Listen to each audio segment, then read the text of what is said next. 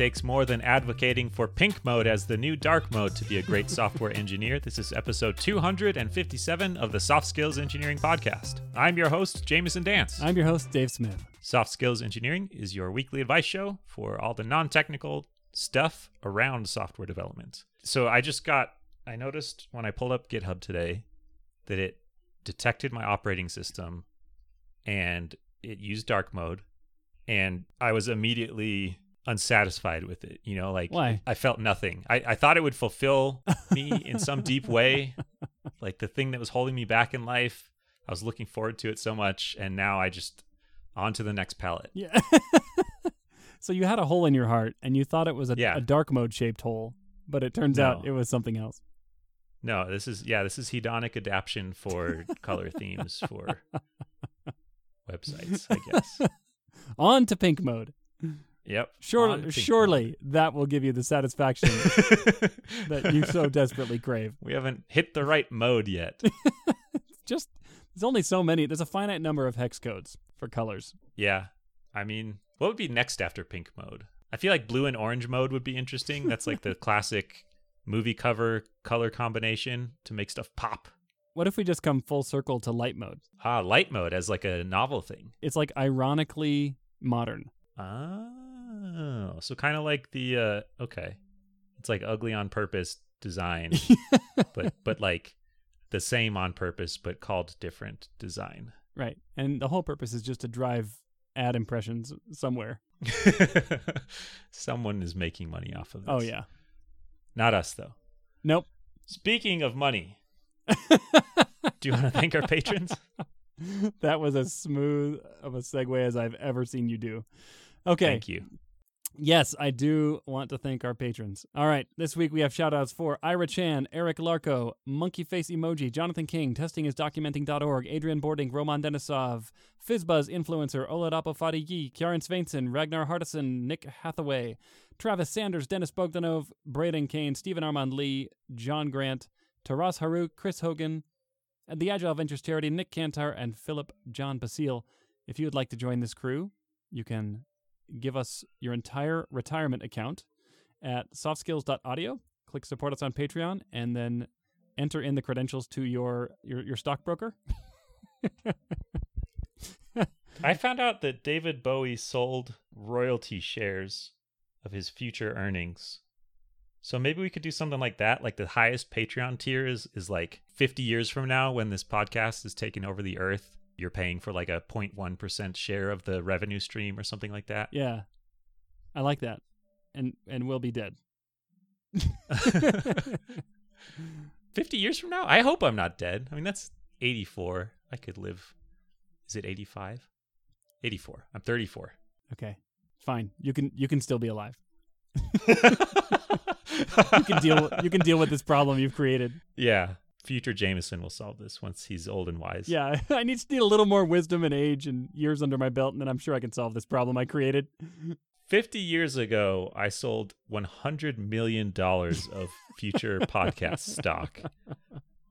And I got to come up with the money somehow. But I got 50 years to come up with it. Yeah. If you'd like to join our Slack community, all you have to do is also go to Patreon at softskills.audio and click support us on Patreon. Any dollar amount gets you an invite at the beginning of the month to our Slack community where you can join hundreds of people who love chatting and have something in common, which is making fun of us. It's so good. Yeah, there's worse things. All right. I think we have a follow-up story from an episode a few months back. Would you like to share this with us? I would. Hey, if you don't remember, I was that ad agency guy from episode 237. And guess what? I was able to take the patented soft skills advice of quitting my job and getting a new one. Mind you, I had to look while working, but given enough hard work and a bit of luck, I landed a new job and am starting this coming Monday and at a product place. I hope you're both doing well, and I'm still an avid listener. Have a good one. All right. Congrats. I'm still waiting for someone to... I feel like this is like a villain in a movie. Like they quit their job and tried to get a new one on our advice, and their life just spiraled downhill. Yeah. Angrily typing to us about how we messed it up. I mean, those are all the follow-ups that we don't read on the air. That's true. Yeah. You have no way of knowing. For every one positive story we get, there's probably 100 that we have to throw away that were about how terrible it was to follow our advice. In fact, you have no way of knowing if this one is even real. That's true. You can just say whatever you want into a microphone. You can. I thought maybe someone would stop me, but they haven't. Not yet. Should we read our first question, Dave? Sure, I shall. Okay, this comes from an anonymous listener who says, I'm currently in my first job as a software engineer. Before working full-time, I worked at the company as an intern. And during the last few weeks of my internship, the engineer manager asked, we want to bring you on full-time. What are your salary expectations? Naive me, not wanting to cause any trouble, responded with a very moderate number. They gave an offer that was 10% less than that, but with, quote, really good benefits. So I accepted. Just over 1 year later, I feel like I've proven my value to be substantially more than what I asked for, and I know I'm making 10 to 30% less than my peers. Well, you know you're making 10% less, at least. A couple of weeks ago, I had my salary review, and rather than the management being open to negotiation, which is what I had expected going in, they just told me, quote, you'll be making 4% more this year. After the meeting, I mentioned to my manager that I felt that the raise wasn't representative of the value that I would be giving the company. He responded that the pay, quote, was within expected ranges for my job title and experience.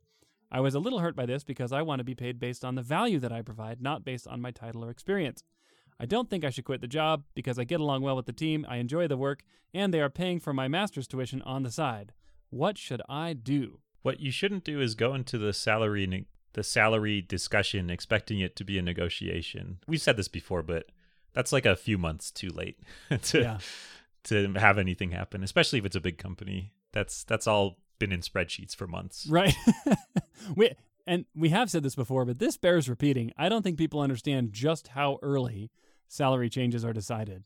And let me just say, it's not when you walk through the door to get your salary review. I can see why this idea is attractive too, that if you're just smooth enough, if you have prepared enough, if you have the right arguments, that you can just talk your way. It's like thinking you can go into a car dealership, and if you're good enough at negotiation, they'll just give you the car for free.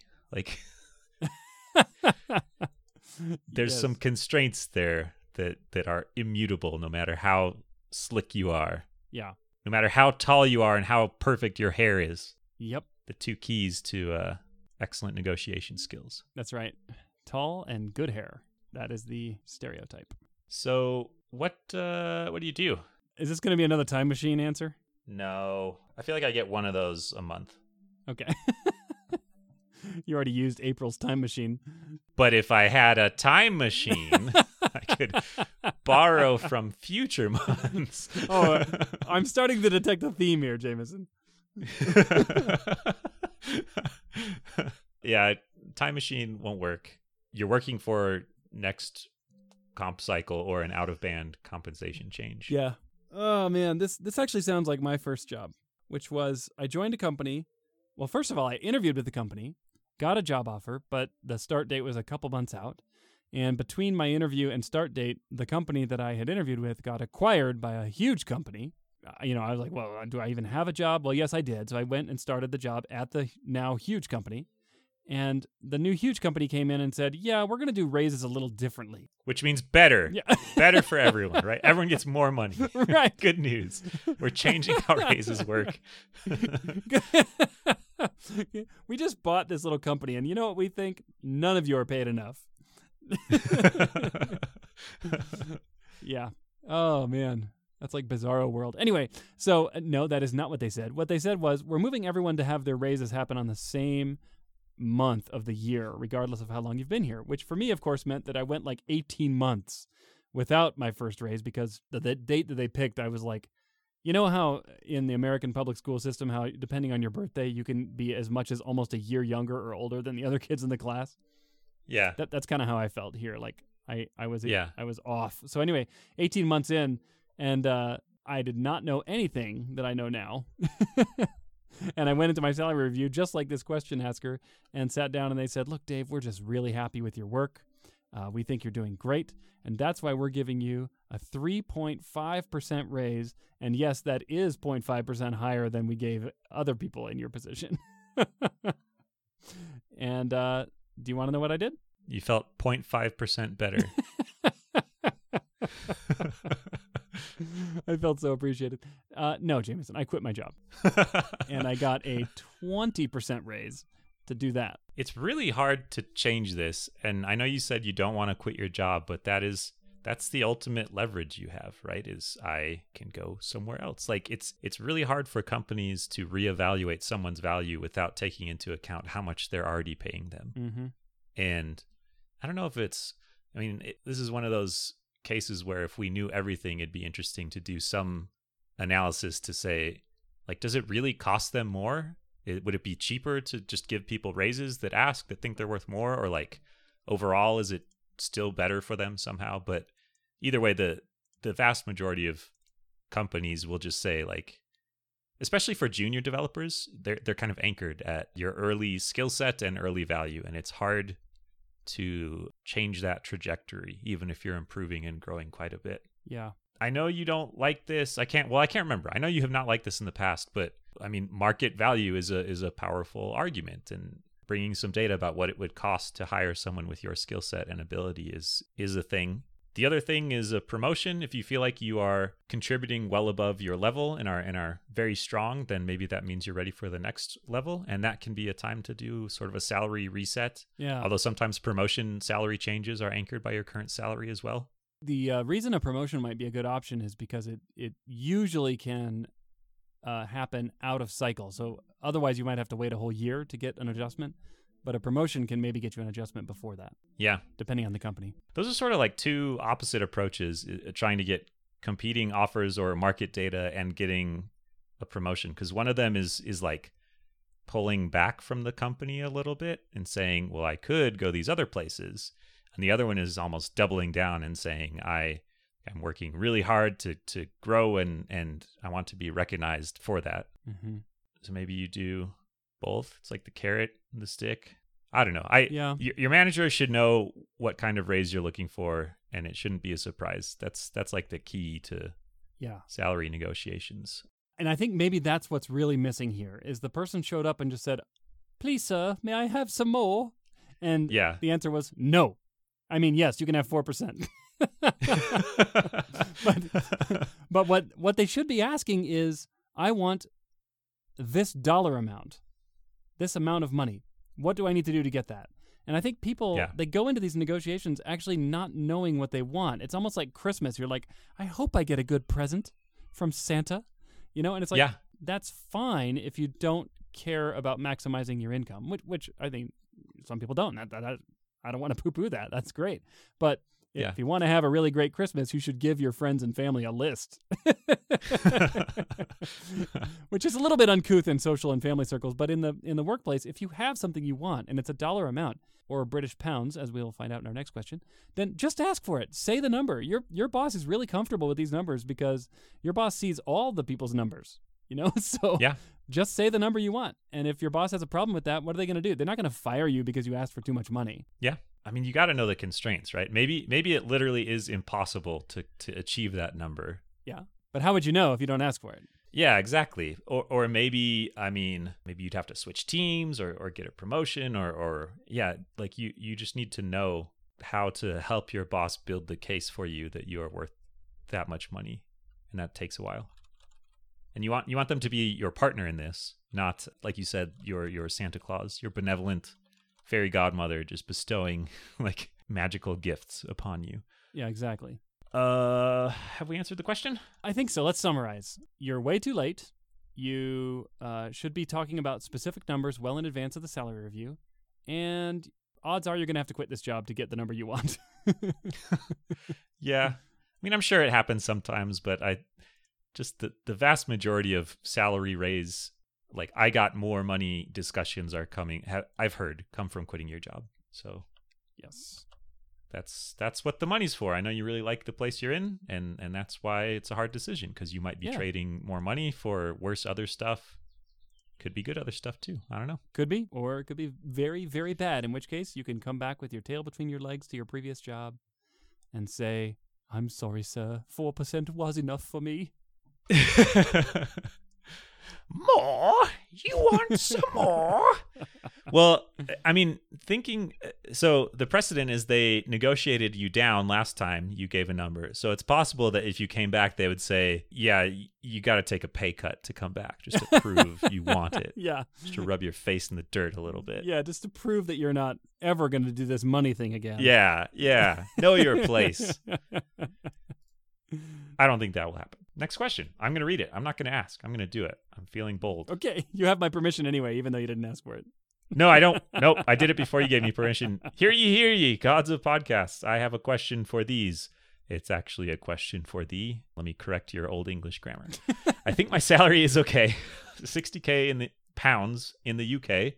And I have brought up the subject of raises a couple of times with my boss. 2 years ago and 1 year ago. Both times I was told I'm doing pretty well, but they'll look into it. So far, no sign of a raise, but I'm not annoyed. I really like my job and the people I work with are great. I'm now on paternity leave and have taken the time to do some interviewing to see what's out there and keep my skills sharp. It turns out I could earn a lot more. Who knew? I'm now caught between going back to my boss with these other offers to say, actually, turns out I'm not doing great, give me more money, or quitting my job for more money but a potentially worse job. Help! How do I say, more money please, or I leave, but nicely? I like that. Are we allowed to make fun of British politeness? Is that... I don't know. Is that okay? Okay, I just didn't know. Is that a trait? Well, I just love how... I don't know. Like formality, I guess. Is that what you mean? You know what? I think I'm mixing up two cultures here. I think I'm mixing up Canadian culture and British culture. So sorry. Great, now I just made fun of both cultures. They both have the same queen. So it makes sense. That's the true. connection your brain is making. That culture just flows from the top. Yeah. Yeah. No, I'm just thinking, I just like the final question here. How do I say, more money, please, or I leave? But nicely. I love it. Say please twice. Please, more money, please, or I leave. And then that cancels out the threat at the end. 2 pleases cancels 1 threat. Yeah. Okay, got it. So good job. You have brought up the subject of raises for a while now, right? Like you're not just showing up in the salary discussion and saying, I would like more, please. You're already taking some of the advice we gave our past question asker. And also you're taking some of the other advice, which is you went out and got market data. So now you know what you could go make. Mm-hmm. I think you can make a case to this company why it's in their best interest to pay you more in a way that doesn't sound very threatening, even if it is a threat, I guess, under the hood. But you can just tell them this, like, I want to stay here. It's costing me, like, I like working here. I like the impact I have and the work I do and my boss. Here's how much money it's costing me. And I'm having a hard time putting up with that cost. Like, how can you make it easier for me to stay here? And I gotta say, a couple of years ago, maybe 5 years. Wait a minute. When did we start this show? Has it been 5 years? 257 divided by 52. Yeah, 5 years. Holy cow. Oh my goodness. First of all, oh my goodness. Episode 1 was March 7th, 20. We missed our 5-year anniversary, Jamison. What? It was March 7th. Oh, that's how I roll on this anniversaries a lot. Not the first time. That just crept on by and no one even noticed. Well, see ya at 6 years. Yeah, maybe. And we have to. If we remember. Okay, well, anyway. For the anniversary. The reason I was thinking back is that my perspective on this question has evolved over the last few years. Maybe even over the last 5 years and 1 month and 1 week. And that is that I used to think it was a super scumbag slimeball move to go out on the market and get offers only to then shop them back to your employer to say, give me a raise to meet these. And I've just kind of stopped thinking that. And I don't know what changed about it. Why? I don't know. You became a slime ball? I guess it just kind of occurred to me that, like, we're not really in this. We don't program for money as a job just because. That was very poorly worded. Wait, you hang on, Dave. I get paid. Have you been working for free this whole time? So my perspective changed when I got my first paycheck last year.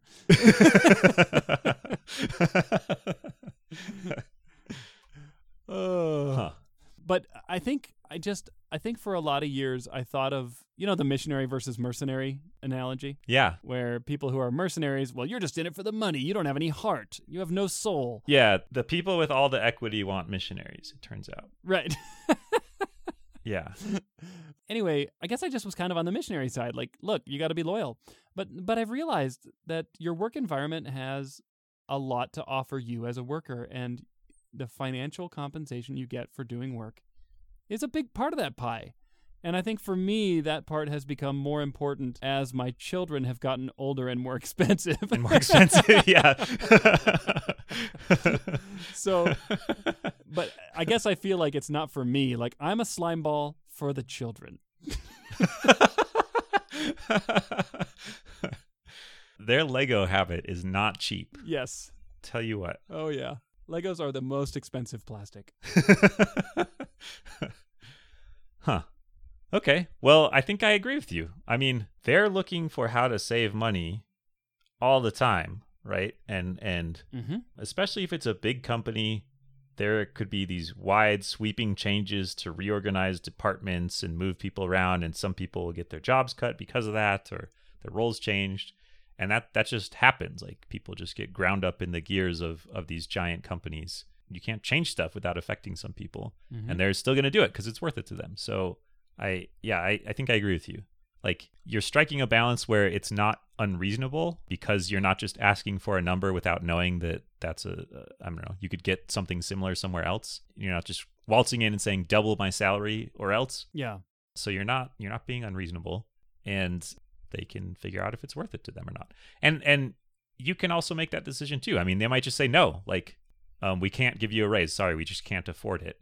And then you get to decide, okay, is it worth, I don't know, this 10%, 20%, whatever it is, loss of income, of potential income, to stay in this environment that I know I like. Yeah. And that's a much better position to be in than just like, I hope that this is the year they finally do it. Yeah, exactly. I think for me, the thing that really changed my perspective on this whole thing, of being willing to be more deliberate about it and more specific about it, like you're saying, is that I worked at a gigantic company where it was literally impossible for any individual who has joined this company in the last 10 years to feel like they could make that kind of huge impact. Like, I'm a missionary for this huge company. It's just, Yeah. it's impossible, right? The numbers just didn't work out. It's like, this company employs literally 1 million people. It just doesn't work. So I think I saw a lot of matter-of-factness about salary and earnings, and I realized that that's fine. There's nothing wrong with that. So anyway, how does that actually pertain to this question? I think the answer is, like you were saying, Jamison, it's just not that hard. It shouldn't be that hard for you to go and just say the facts. I think I'm worth more on the market, and I would like this company to pay me market rates. Yeah. And that's just impossible to argue with. And yet, for some reason, we as engineers, we feel so emotional about that. You know what I mean? Like, we carry a lot of emotion with that conversation, but your manager probably feels about 10 times less emotional about it than you do. Yeah.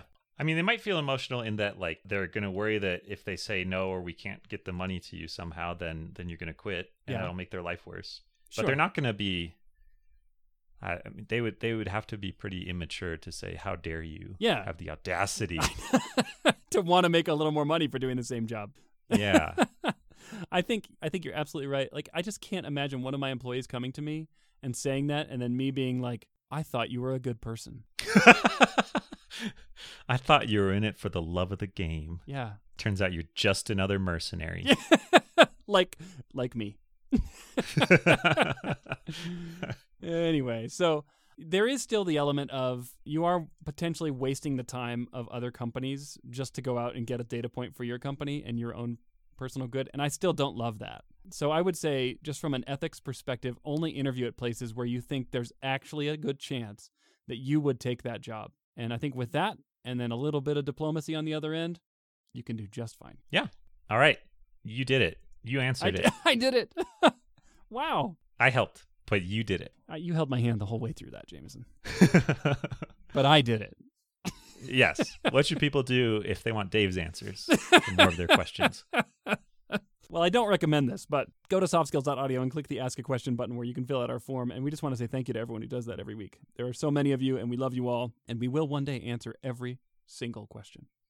Is this a new marketing technique where you're saying, like, I bet you can't even go ask a question.